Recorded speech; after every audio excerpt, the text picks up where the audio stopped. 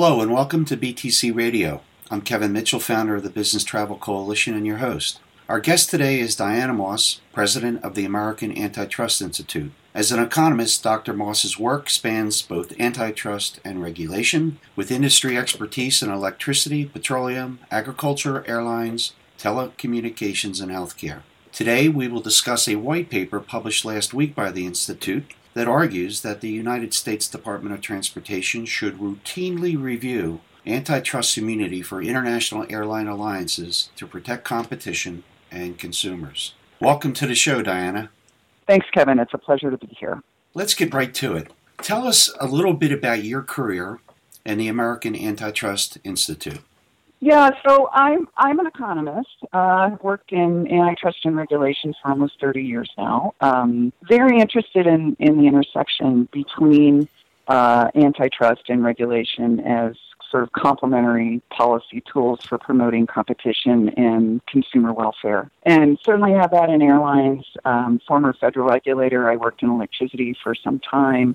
And, I've been at AAI for 18 years. Obviously, we are the, very involved organization in progressive antitrust. We advocate for more vigorous enforcement.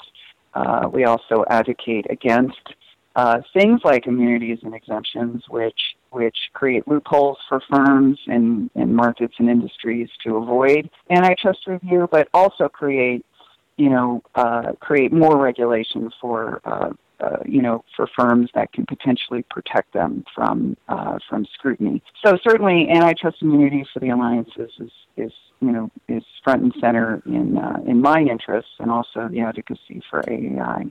I think you make the point earlier in your most excellent white paper that we can no longer analyze domestic and international airline competition separately. Can you share your thoughts on that with us?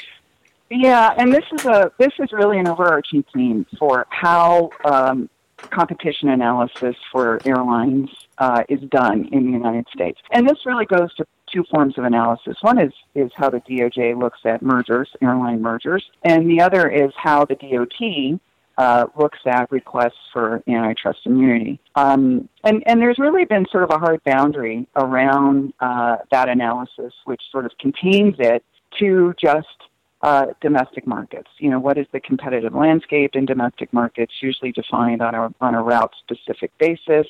Not much in terms of modeling. There's a lot of economic modeling that goes into these mergers and these immunity requests. Modeling that doesn't really account for what's going on outside the United States in terms of entry by smaller foreign carriers on, say, overlap routes, or even what is going on within the United States in terms of beyond the gateway markets that are used by the alliances to sort of connect passengers to their ultimate destination. So I think that we've reached a breaking point in the need to integrate domestic competition analysis with what's going on on the international scene. Those two pieces of analysis, in our view, should be more tightly integrated so that we can account for foreign entry and its effect on domestic markets, but also account for what's been going on in the U.S. with consolidation and higher levels of concentration in addressing these immunity requests. That makes tremendous sense. Now, just looking at the international part of this for a minute, there are some disturbing things happening on the international front. The big three, which includes Delta, American, and United, because of this domestic consolidation, are using newfound financial, market, and political clout to frustrate entry by Norwegian Air UK Limited and to urge the U.S. government to block Gulf carrier competition. And the big three are also, as you are aware, are buying stakes in foreign carriers to exert control over their entry into U.S. markets. Do you agree with this? And if so, what does it really say about potential future outcomes for U.S. consumers? Yeah, so these are things that are absolutely happening. This is, I think, a very coherent strategy for the big three carriers to attempt to control the competitive landscape in the United States.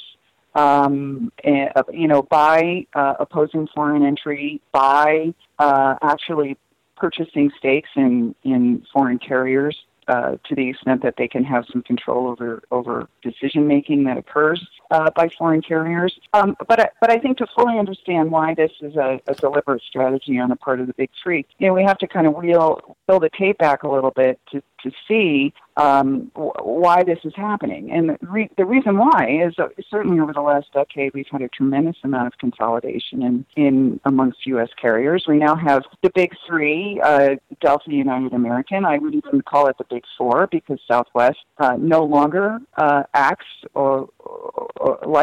like a low-cost carrier. They price and make capacity decisions much like the big three legacy carriers. So we now have a tight oligopoly of carriers in the United States who, are probably pretty happy with the competitive situation in the domestic markets, and so have really strong incentives to maintain that monopoly, to maintain tight capacity, to support fares, to continue to oppose initiatives that give consumers protections. And so, the next logical step in maintaining that oligopoly is to make moves to keep out foreign entry, which is a real threat to domestic competition. And we've seen, how it's a threat because we've actually seen the beneficial effects of foreign entry in the U.S. Yes, and it's so important to so many non-hub airports as well. Let's talk about antitrust immunity. What is the genesis of these grants of immunity? And if you could, at a high level, sort of tell us what's the difference between the DOT's role and the Department of Justice's role? Sure. So, the whole immunity issue is the genesis is part of a broader trade liberalization policy, initiated a few decades ago in the United States as part of the Open Skies initiatives. And Open Skies are treaties, and they're overseen by the Department of State and other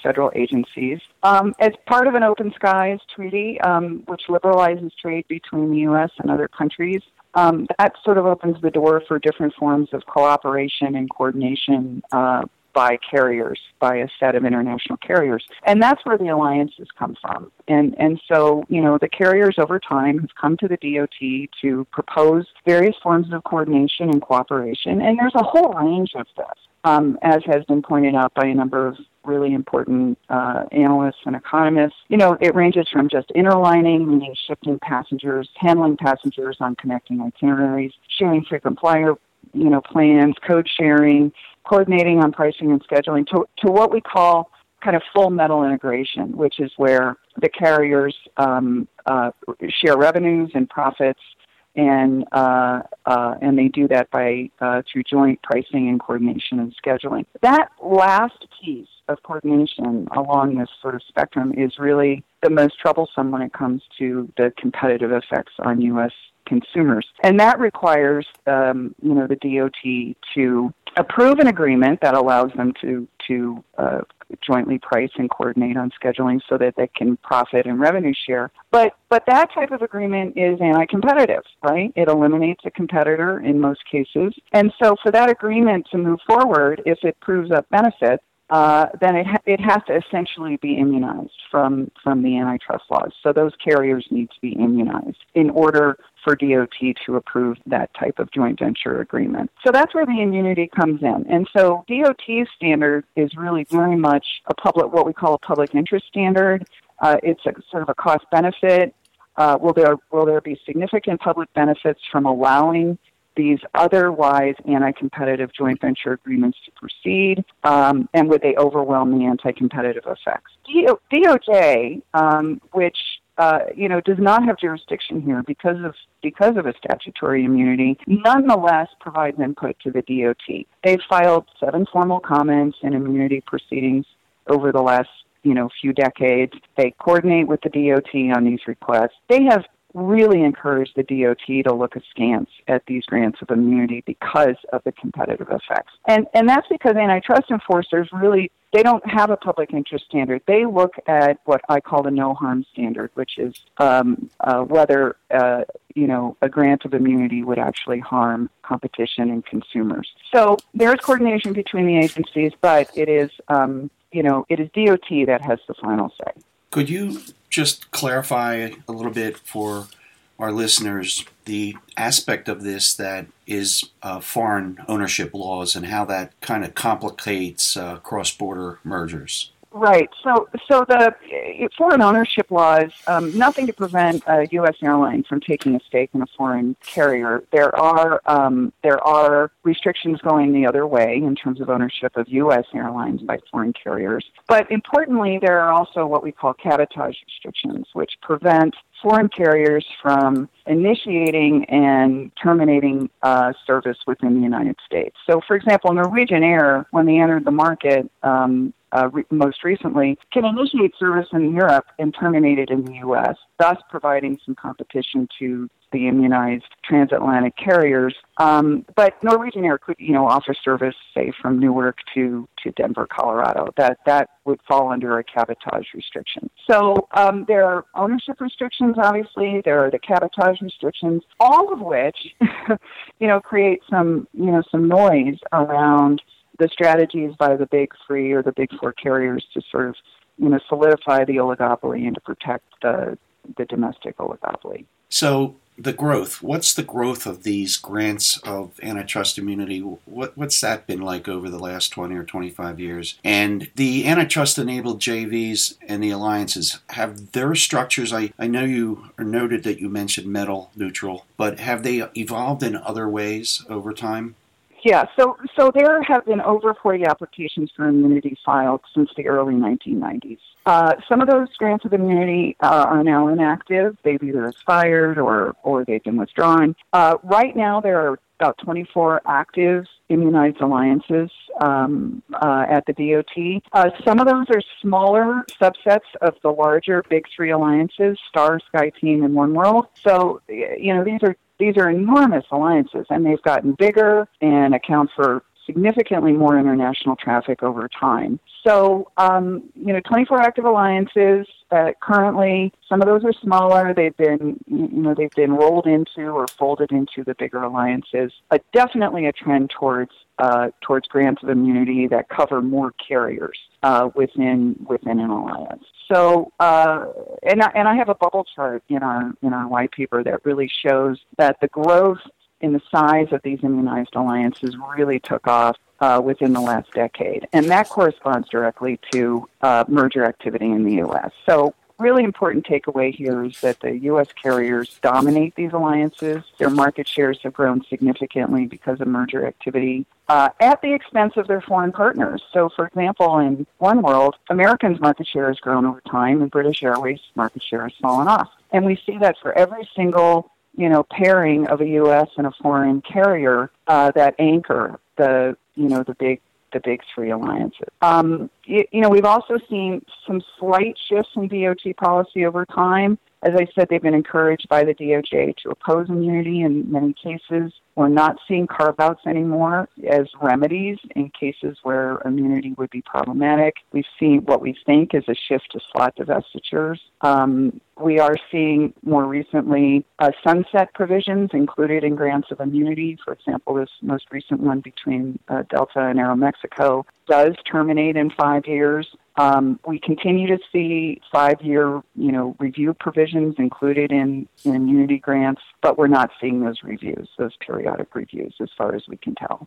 Interesting and troubling. In addition to the campaign against foreign airline entry, the Big Three have also asked DOT to unwind virtually all consumer protections, and they've also withheld access to complete airfare, schedule, and inventory information from metasearch platforms and third-party travel sites. Have you seen this kind of anti-consumer behavior in the other consolidated industries that you've studied? Yes, I think they go hand in hand. I think as concentration increases and there are strong incentives for carriers to exercise market power either alone or collectively, in an oligopoly, usually the next tree to fall is a removal or a rollback of consumer protections. That is sort of the final step in wrapping up or protecting an oligopolized market. So there are strong incentives for the airlines to remove these protections so that consumers do not have the transparency that they need to make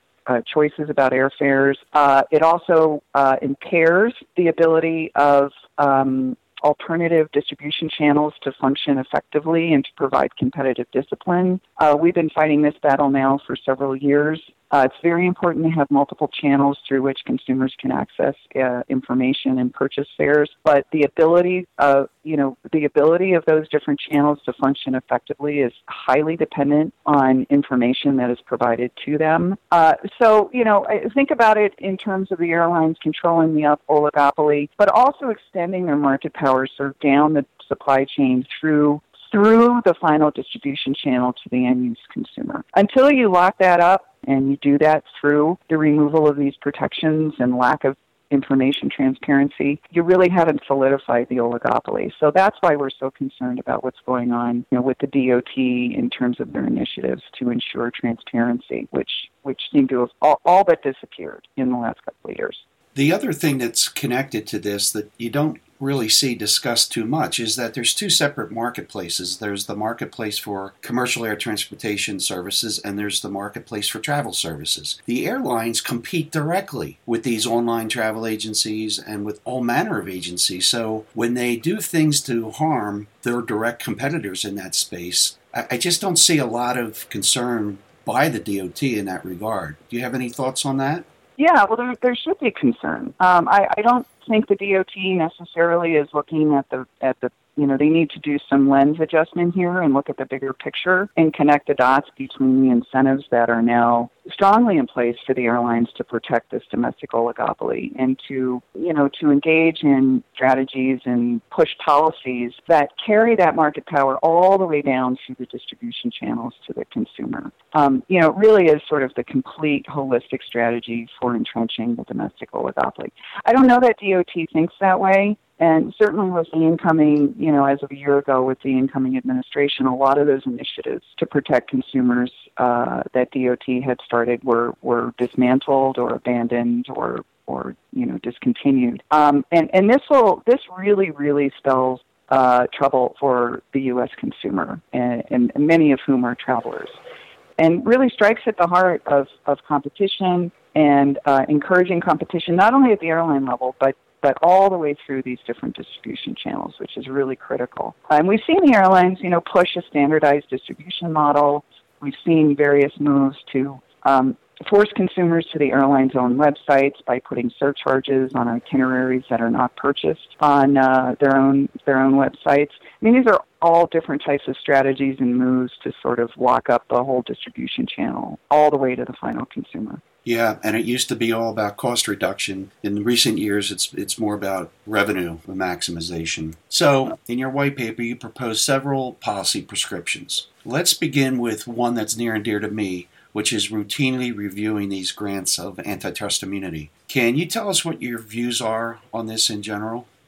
Absolutely. So immunities and exemptions from the antitrust laws really are disfavored. The Supreme Court has spoken on this issue many times. The Antitrust Modernization Commission has spoken on this many times. No really good reasons to grant immunities and exemptions unless there is really an overwhelming, overarching program in place to displace competition and replace it with some sort of other regime. And so, part of the recommendations from the AMC, the Antitrust Modernization Commission, and others is you don't just hand out immunity and call it a day.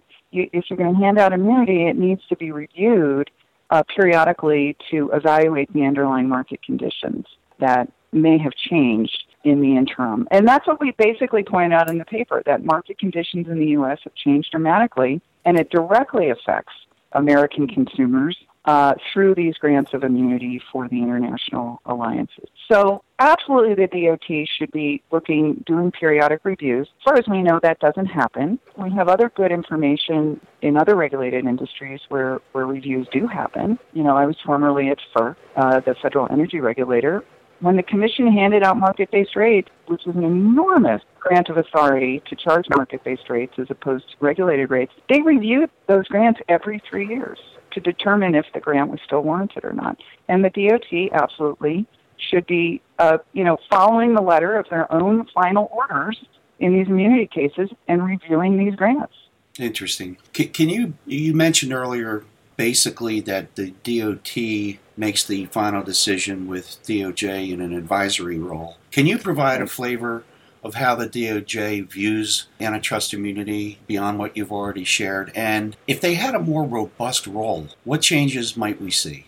Right. Well, I mean, the DOJ has been doing the same for years and years with the DOT. Very raising concerns about the elimination of competition on transatlantic routes, despite claims from the carriers that their grant of immunity will actually enhance competition on those routes. DOJ has looked askance at these claims that combining complementary networks will actually benefit behind the gateway and beyond the gateway consumers. They have recommended that DOT deny immunity. They have recommended pretty stringent remedies in some cases. They really are focused on the no harm to competition angle. And there's a bit of a disconnect between that and the arguments that DOT has historically accepted for granting immunity. There seems to have been a pretty universal buy-in to the public benefits arguments for immunity that just are not borne out by the facts or by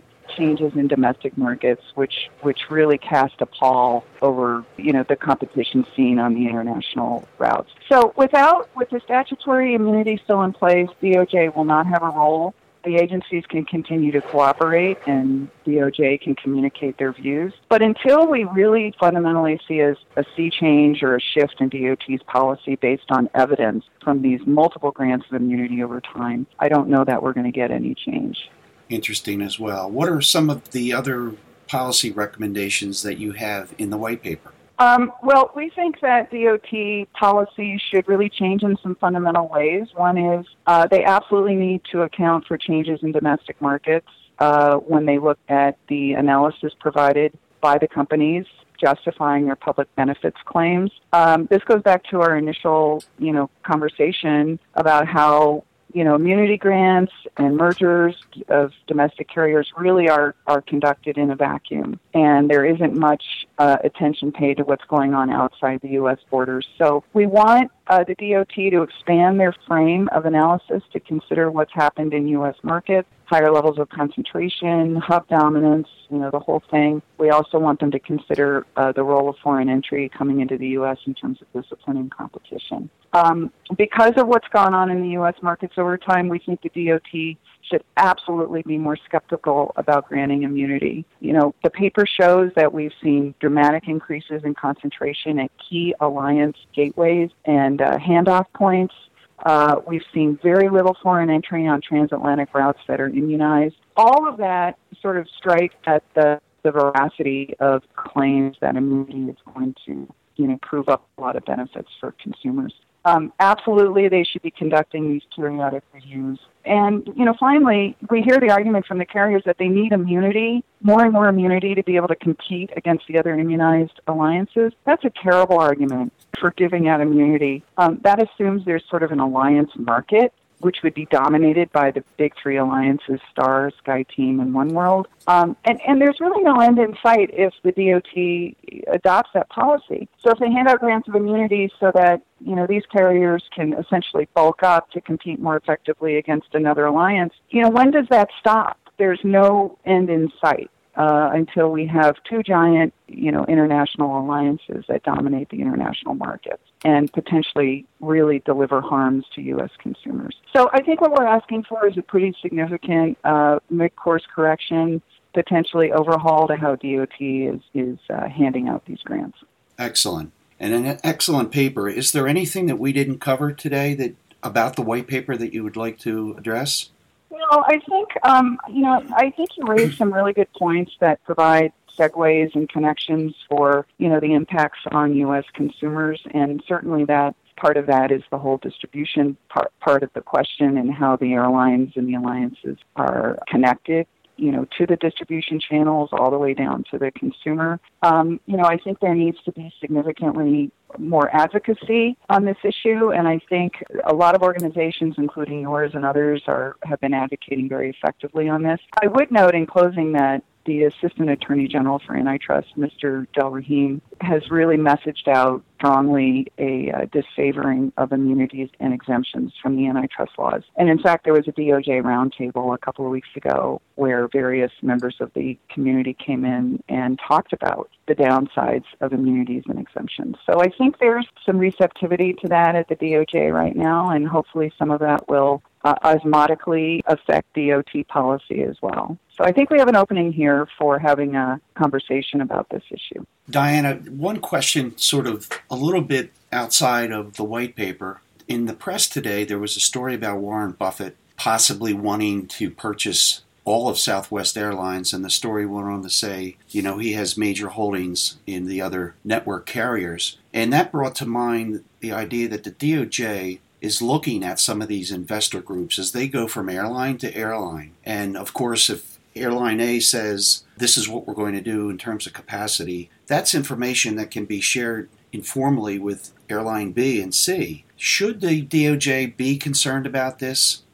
Yeah, so this is the horizontal shareholding concern, and it really did start with the airlines, where you have big investors who have stake in a whole bunch of rival airlines, and because of that, they have very little incentive to encourage those airlines through voting on boards and policy making to really compete hard against one another. In other words, when you have a whole bunch of investors that hold shares of rival companies, in this case airlines, it really dampens incentives for those airlines to compete. There's a lot of interest in this right now, not only at the antitrust agencies, but also in Congress. There's been some academic research that has come out on both sides, quite frankly, supporting the horizontal shareholding concerns, but also disputing those concerns. So, the economics literature is sort of in a state of flux right now. I think the agencies are monitoring that really carefully, but there's definitely more attention on that right now.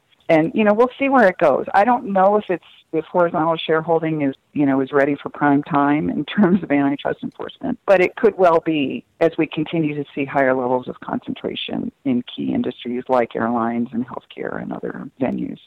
Well, that's great. And how can listeners get a copy of the white paper? Absolutely. Go to the website, antitrustinstitute.org. It is right there on the homepage. They can click on it and read it, and we're always very happy to hear comments or reactions back through our general mailbox. I would encourage people to do that and also to reach out if they have any questions or comments. The white paper is very much intended to provoke more discussion and scrutiny of this really important issue, and really appreciate what you do, Kevin, and what others in the advocacy community do to help promote the interests of competition and consumers. Well, Diana, thank you so much for being on the show today. With your level of expertise and insight, it's been a real benefit. So thank you very much. Thanks very much, Kevin. I appreciate it. Well, that's it for this edition. For the entire team here at BTC Radio, thank you for tuning in.